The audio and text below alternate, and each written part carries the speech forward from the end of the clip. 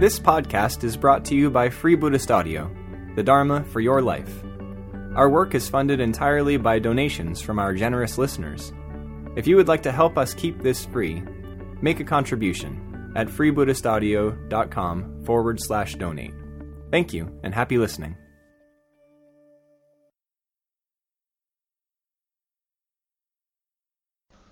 Yes, well, good evening. I'm going to talk about Dilgo Khyentse Rimpoche. That's a picture of him there. He was born in 1910 and he died in 1991. So his life spanned most of the 20th century. He's been described as uncompromisingly having lived and breathed the Buddhist teachings. He was a high-ranking Nyingma Lama who was forced to flee Tibet in 1959, which is when he met Sangharakshita. And like many of the figures on the refuge tree, he was non-sectarian in his approach. The Nyingmas are the oldest school of Tibetan Buddhism, and they're quite flexible. They embrace yogis, monks, and married lamas and lay people. So they're not nearly as systematized, say, as the Gelugpas, which the Dalai Lama is a Gelugpa, and Dada Rinpoche, who some of you heard about the other week, is a Gelugpa. So the Nyingmas are, besides being the oldest school of Tibetan Buddhism, they're quite flexible in that they embrace a wide range of people and ways of practicing. So in this talk I'm going to give a brief biography of Dilgo Khyentse Rinpoche's life. I'm going to talk a little bit about his connection with Sangharakshita, and the final part of the talk will be more like a reflection on some of his teachings. So he's another of Sangharakshita's teachers who was born in Kham in eastern Tibet. And he was the fourth son of the Dilgo family, which could trace its descent from the great 9th century king of Tibet, Trisong Jetsun. And some of you may know that the Tibetans are really keen on sort of lineage and tracing lines of descent. So Dilgo comes from quite a sort of aristocratic family in that his lineage goes right back through 10 centuries. And the family were wealthy. Even before his birth, a great Lama, Mipham Rinpoche, took an interest in the boy, and shortly after his birth blessed him with a Manjushri empowerment ceremony. And at this ceremony, the Lama said, "Throughout all your future lives, I will take care of you." Dilgo Khyentse has said subsequently that he felt this blessing, which happened when he was just a tiny baby, a few weeks old, was the single most important event in his life. So when he was a year old, he was recognized as an emanation of Jamyang Khyentse Wangpo, who was one of the great 19th century Tibetan teachers.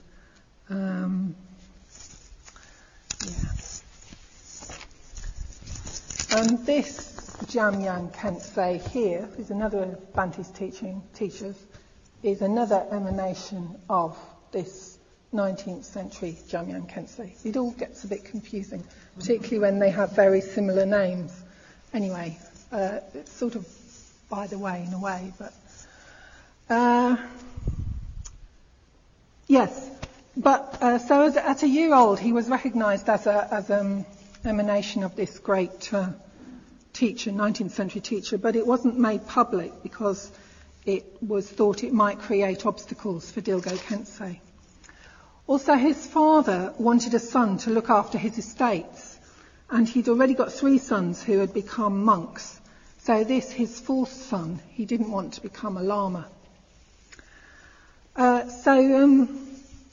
Things sort of carried on like that for some years, but when he was 10, he was burnt in some soup. I'll just go into this a bit. It's a rather nice snapshot of Tibetan rural life, very similar to rural life in this country or anywhere.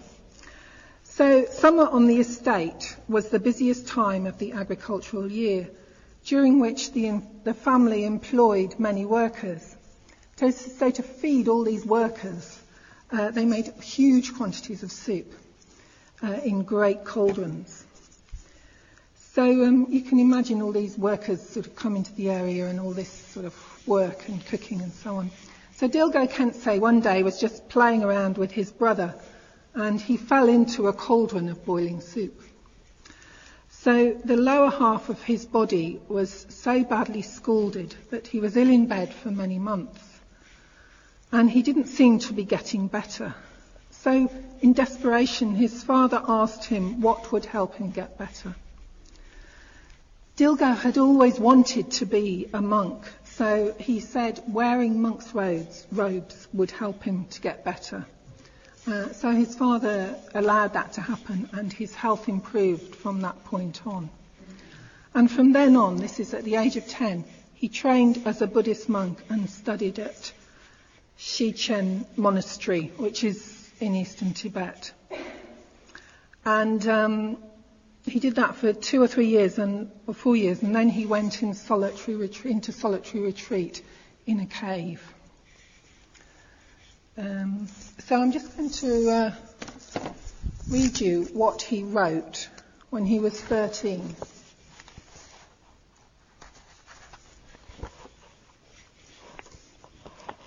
My dearest parents, you gave me birth with all the freedoms and advantages of human life, and you have cared for me with love from my infancy till now. Since you introduced me to an authentic teacher, it is thanks to your kindness that I have encountered the path of liberation. After hearing, thinking about, and meditating on the life of my perfect teacher, I have resolved to slip quietly away from all this life's concerns and roam through empty, uninhabited valleys. Father and mother, stay in your handsome, lofty house. I, your young son, long instead for empty caves. Thank you for the fine, soft clothes you gave me, yet I don't need them. I would rather dress in plain white felt. I leave my valuable belongings behind. A begging bowl, a staff, and Dharma robes are all I need. I've cast aside this luxury and wealth with no regrets. A handbook of profound advice is all I wish to collect. I leave this garden full of splendid flowers and head for the wilderness of overhanging cliffs alone. I need no attendants who just fuel anger and attachment. Birds and wild animals are the only company I long for. Earlier, in the presence of my sovereign teacher, as he bestowed the secret heart essence empowerment, I vowed to abandon all the activities of this life and practice in accordance with the Dharma. In my heart, that promise is as clear as if engraved in stone. I cannot but leave for a secluded mountain retreat. Although for now your son will hide away in mountain glens, your smiling faces will be with me always. Nor shall I forget your loving care. And if I reach the citadel of experience and realization, I shall repay your kindness. Of that you can be sure. So he wrote that at the age of 13 years. It's hard to imagine thinking of 13-year-old boys today, but yes.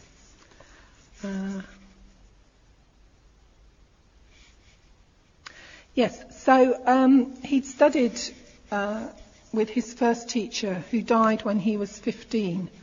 And then he spent the next 13 years in silent retreat,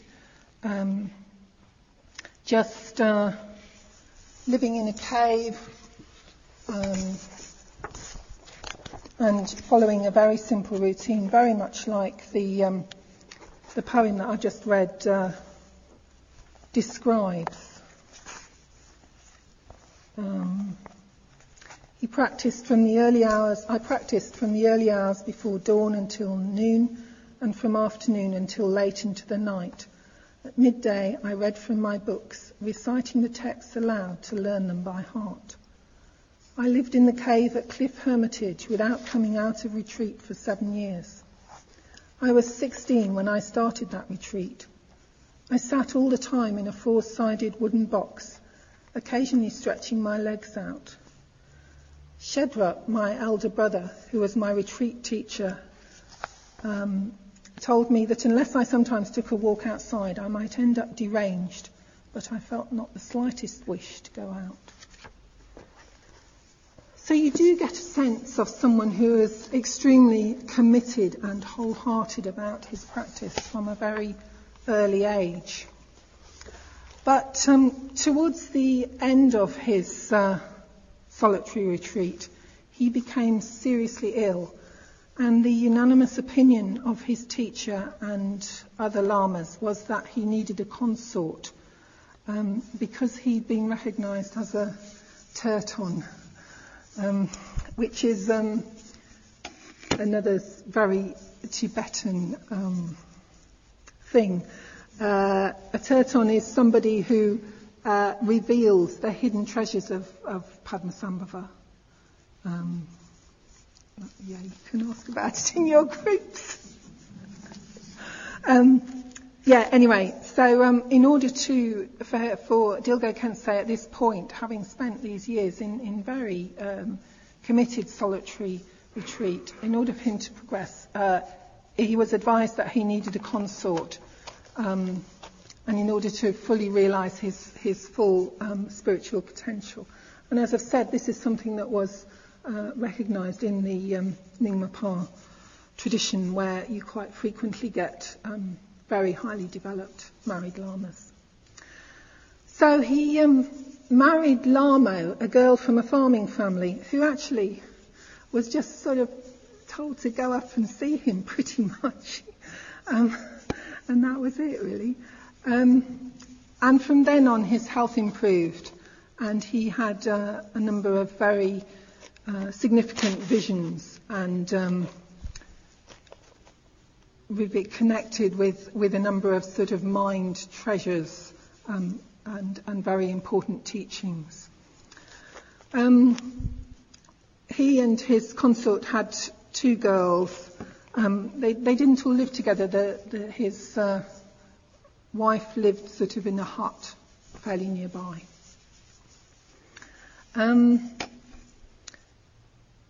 Yes, and Dilgo Khyentse was a very great scholar, so he was constantly reading and studying and writing.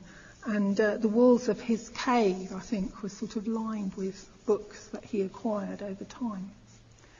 So he completed his retreat at the age of 28, and then spent many years with his second main teacher, who is this man here, Jamyang Khyentse Choki Lodro.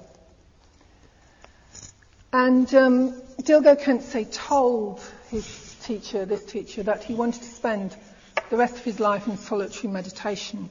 But Jamyang Khyentse insisted that he taught and passed on all that he'd realised. So from then on, so this is around about in his sort of 30s, he just taught the Dharma for the rest of his life in a very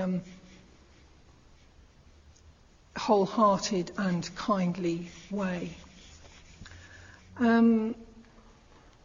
Yes.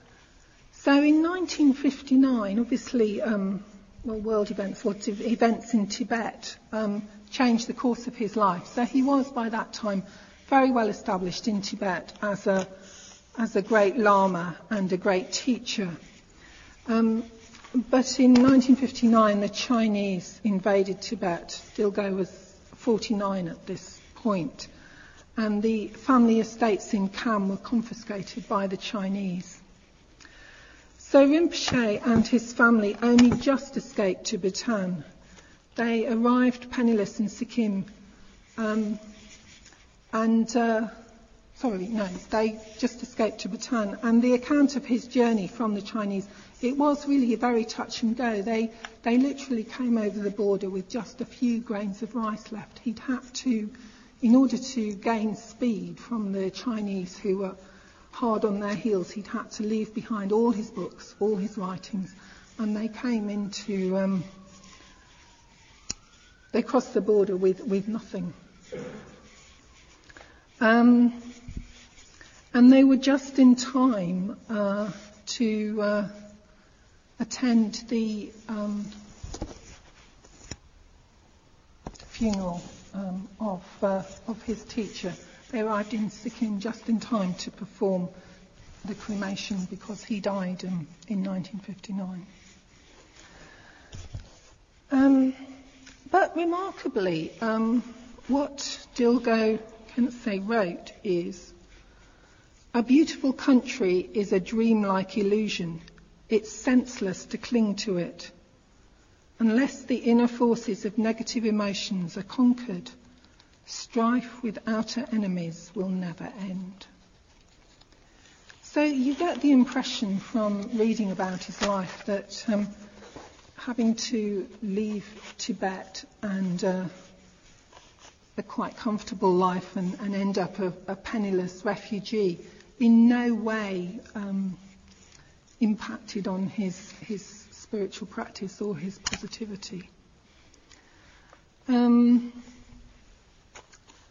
So he stayed, to begin with, he stayed in the Kalimpong and Darjeeling region, and that's where he met a number of other great lamas, including Dudjim Rinpoche, who's another of Sangharakshita's teachers. This is Dilgo Khyentse, by the way. And obviously it was in 1959 when he was in the Kalimpong region that he met Sangharakshita, and I'll come back to that. At the request of the royal family of Bhutan, he went to live there, and he started off as a school teacher, and then he gradually got more and more disciples. And he also became one of the main teachers of the Dalai Lama, and he passed on most of the main Nyingma teachings to the Dalai Lama, and frequently went to Dharmasala to meet and discuss and teach the Dalai Lama. In 1975, he started to travel and come to the West. I think mainly in France, mainly in Europe. I don't think he came to this country very much. And I don't know if he particularly went to the States, but he certainly visited Europe quite regularly. And in 1980, he decided to build a second Shechen monastery. That was his original monastery back in Kham, at Bodhanath in Nepal. So he supervised the building of that monastery, which was built to very high standards and with a lot of attention to detail over the next few years. And there's a very beautiful monastery there now, next to you've probably seen pictures of the big stupa at Bodhanath. It's the sort of enormous one with the eyes. In 1985, he was able to return to Tibet and to the ruins of Setchen in Kham. And obviously that was a very moving journey. And during that visit, he requested permission to restore Samay Monastery, which is one of the main Tibetan monasteries. And so during the next few years, he raised money for this, and by 1990, the main temple had been restored. And then in 1991, after a short period of ill health, he died in Bhutan. So that's the kind of bare bones of his life.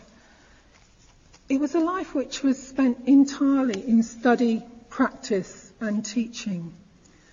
All his efforts were directed towards preserving the Buddhist teachings. He was a gentle giant of a man and a great scholar. He always had a book, but he'd always be very happy to put it down when somebody came to visit him. He showed great kindness, great wisdom, dignity, and a sense of humour. And his life was one of considerable achievement. I mean, in a way, he covered sort of several lifetimes. He had a intense period as a sort of solitary yogi, meditating and studying. He supervised the building of one monastery and raised funds for the building of another. He travelled extensively to the West and in his own part of the Himalayas. So, he achieved an awful lot with his life. So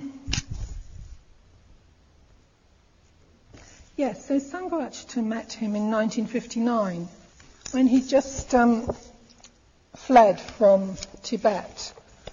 And I'm just going to read you his impressions. He was a very gentle, very kindly person and a very great scholar. He was always reading. Whenever I went to see him, he always had a book in his hand, which he put aside as I entered. I used to study with him, and our relationship was always a teacher-pupil kind. I received many initiations from him, including the Amitabha initiation. He was a very humble, very unassuming person who never made much of a splash, who never looked for disciples. I must mention that both he and his wife, in fact the whole family, were very tall, at least 6.5 feet. They were absolute giants. After he came out of Tibet, he was very, very poor. When I left Kalimpong for the West, I went to visit Dilgo Khyentse and his wife, and they gave me a knife as a leaving present. This was all they had in their house to give me at that time. So yes, Sangharakshita studied with him over a period of 4 or 5 years before he came to the West in 1964. And I suppose one of the things that I associate with Dilgo Khyentse is Amitabha, which is one of the initiations that he gave Sangharakshita. And Amitabha feels as though it's been a very significant figure for Sangharakshita because he himself had his own particular vision of Amitabha, who is the Buddha of the West, and he's associated very much with love and compassion, as well as with meditation. So I think one of the main ways that Dilgo Khyentse has come to the attention of, or my attention and others, is through images. Because there's this very beautiful book, which some of you might have seen, Journey to Enlightenment, which is full of wonderful images. And it's a biography of Dilgo Khyentse. Well, it's more than a biography. It has a lot of his teaching in it too. There's also a video, which I can't remember what it's called. But anyway, there's a video about his life and his first return to Tibet and so on. So there are a lot of very powerful images of Dilgo Khyentse, partly because one of his disciples is an extremely good photographer. So this is the one that I sort of associate with Amitabha because it's very, I don't know how much well you can see, but you can look at it later. It's very kindly, and yeah, he just inspires a huge amount of confidence, I think. he was a very big man in all senses, not just the fact that he was so tall, but he was just a very big man in all ways. So he inspired a huge amount of confidence, but he also feels very approachable. Some of Sangharakshita's other teachers, sort of Dodjin Rinpoche, for instance, feel very regal and quite, sort of scary, or, they're very formal. Whether they're like that or not, I'm not sure. But Dilgo Khyentse, to me, is very approachable. So that's one of the things that I associate with him, is his love and his kindness and his connection with Amitabha. Then something else I associate with him is he was very, very strongly devoted to both. He had two main teachers, and he was very, very strongly devoted to both of them. And he's written some very good books about Guru Yoga, which is the practice, the Tibetan meditation practice where you bring your teacher to mind. And he writes very movingly about that. He also writes extremely well about visualization. I think that's the other thing about him, is his teachings, the translations of his teachings. Obviously he did all his teaching in Tibetan, but translations feel very accessible in a way that not all Tibetan teachers are. So, yes, that's his sort of unerring faith in all his teachers, I think. And then the final and perhaps the main thing almost I associate with him is the vastness of his mind. I really feel when I read some of his teachings that I am encountering a mind that's sort of way beyond where I am. And that for me is captured in this image, which is on the cover of this book. There's a sort of sense you get of him. He's just looking into a sort of vast landscape, really, which is way beyond where I'm at. And there's another picture in here. Again, I'm sorry about this. Some of the people in the front will be able to see it. You can look at it later. Again, he's just sort of staring into space. Isn't quite capturing it. But, there's this sense of him, he's just looking way beyond where he is, as it were. So the vastness of his mind. So what I'd like to do, by way of conclusion, is I don't feel I can't talk about the vastness of Dilgo Khyente's mind, and he did put a huge amount of emphasis on training our mind, because it's from the mind that actions of body and speech come. So,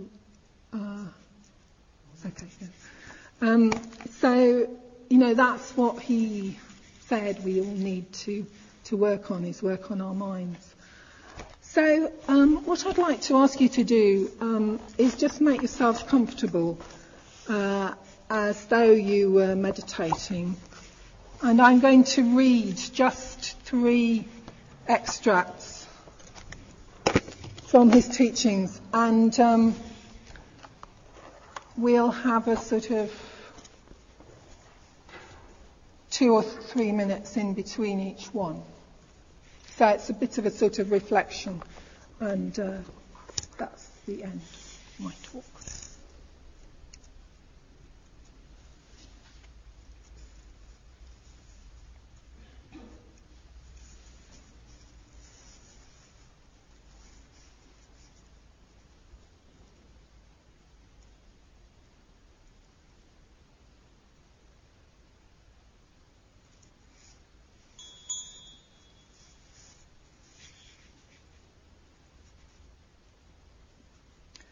When sunlight falls on a crystal, lights of all colours of the rainbow appear, yet they have no substance that you can grasp. Likewise, all thoughts in their infinite variety, devotion, compassion, harmfulness, desire, are utterly without substance. This is the mind of the Buddha. There is no thought that is something other than voidness. If you recognize the void nature of thoughts at the very moment they arise, they will dissolve. Attachment and hatred will never be able to disturb the mind. Deluded emotions will collapse by themselves. No negative actions will be accumulated, so no suffering will follow.